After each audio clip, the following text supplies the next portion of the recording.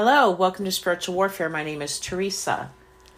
I will be reading from the book by Joseph Prince, The Power of Right Believing, 7 Keys to Freedom from Fear, Guilt, and Addiction. The enemy's mind games. The devil loves to play mind games. When I was a young, impressionable believer, I was taught erroneously that a Christian could commit what has become known as the unpardonable sin when he blasphemes against the Holy Spirit. Just the thought that I could commit this sin put me under severe oppression. That one thought opened up all kinds of terrible experiences in my life. I was really worried that I had already committed the unpardonable sin and was on a one-way ticket to hell.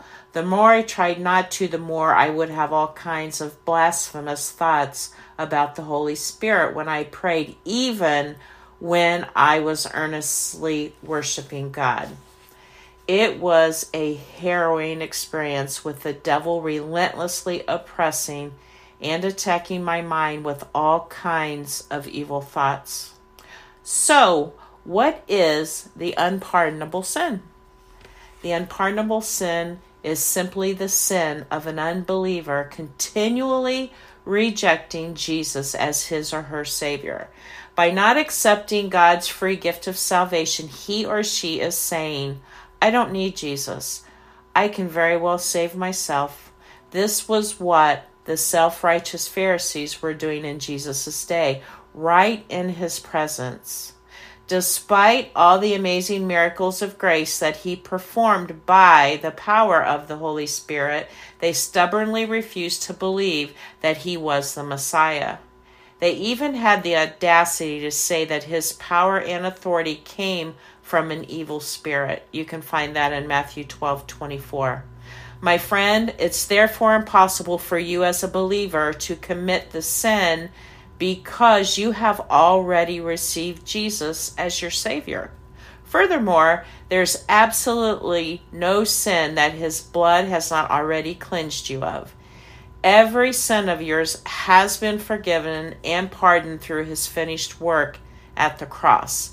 It's an immaculate work. Jesus did not miss a single sin.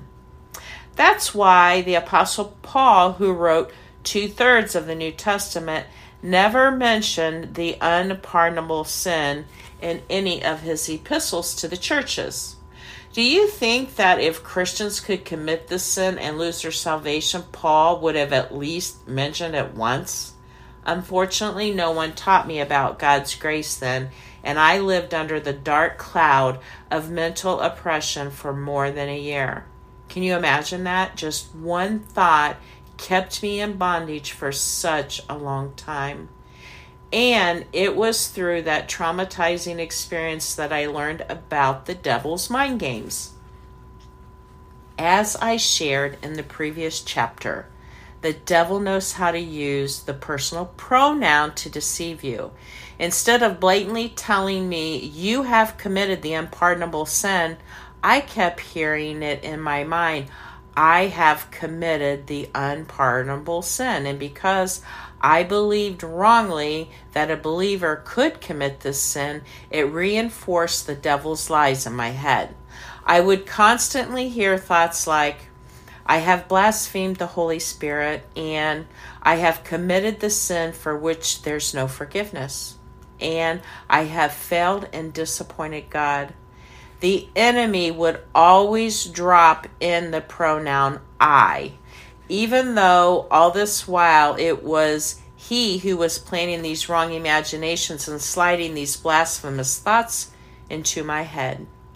I would be praying to God, and these wrong, sometimes vulgar thoughts would come in, and my response then typically was, oh my goodness, what is wrong with me?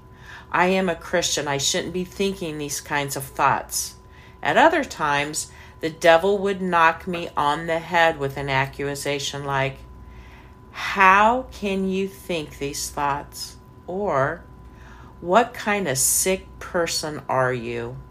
Or, How can you think such nasty thoughts against that person and still call yourself a Christian? Have you experienced this before?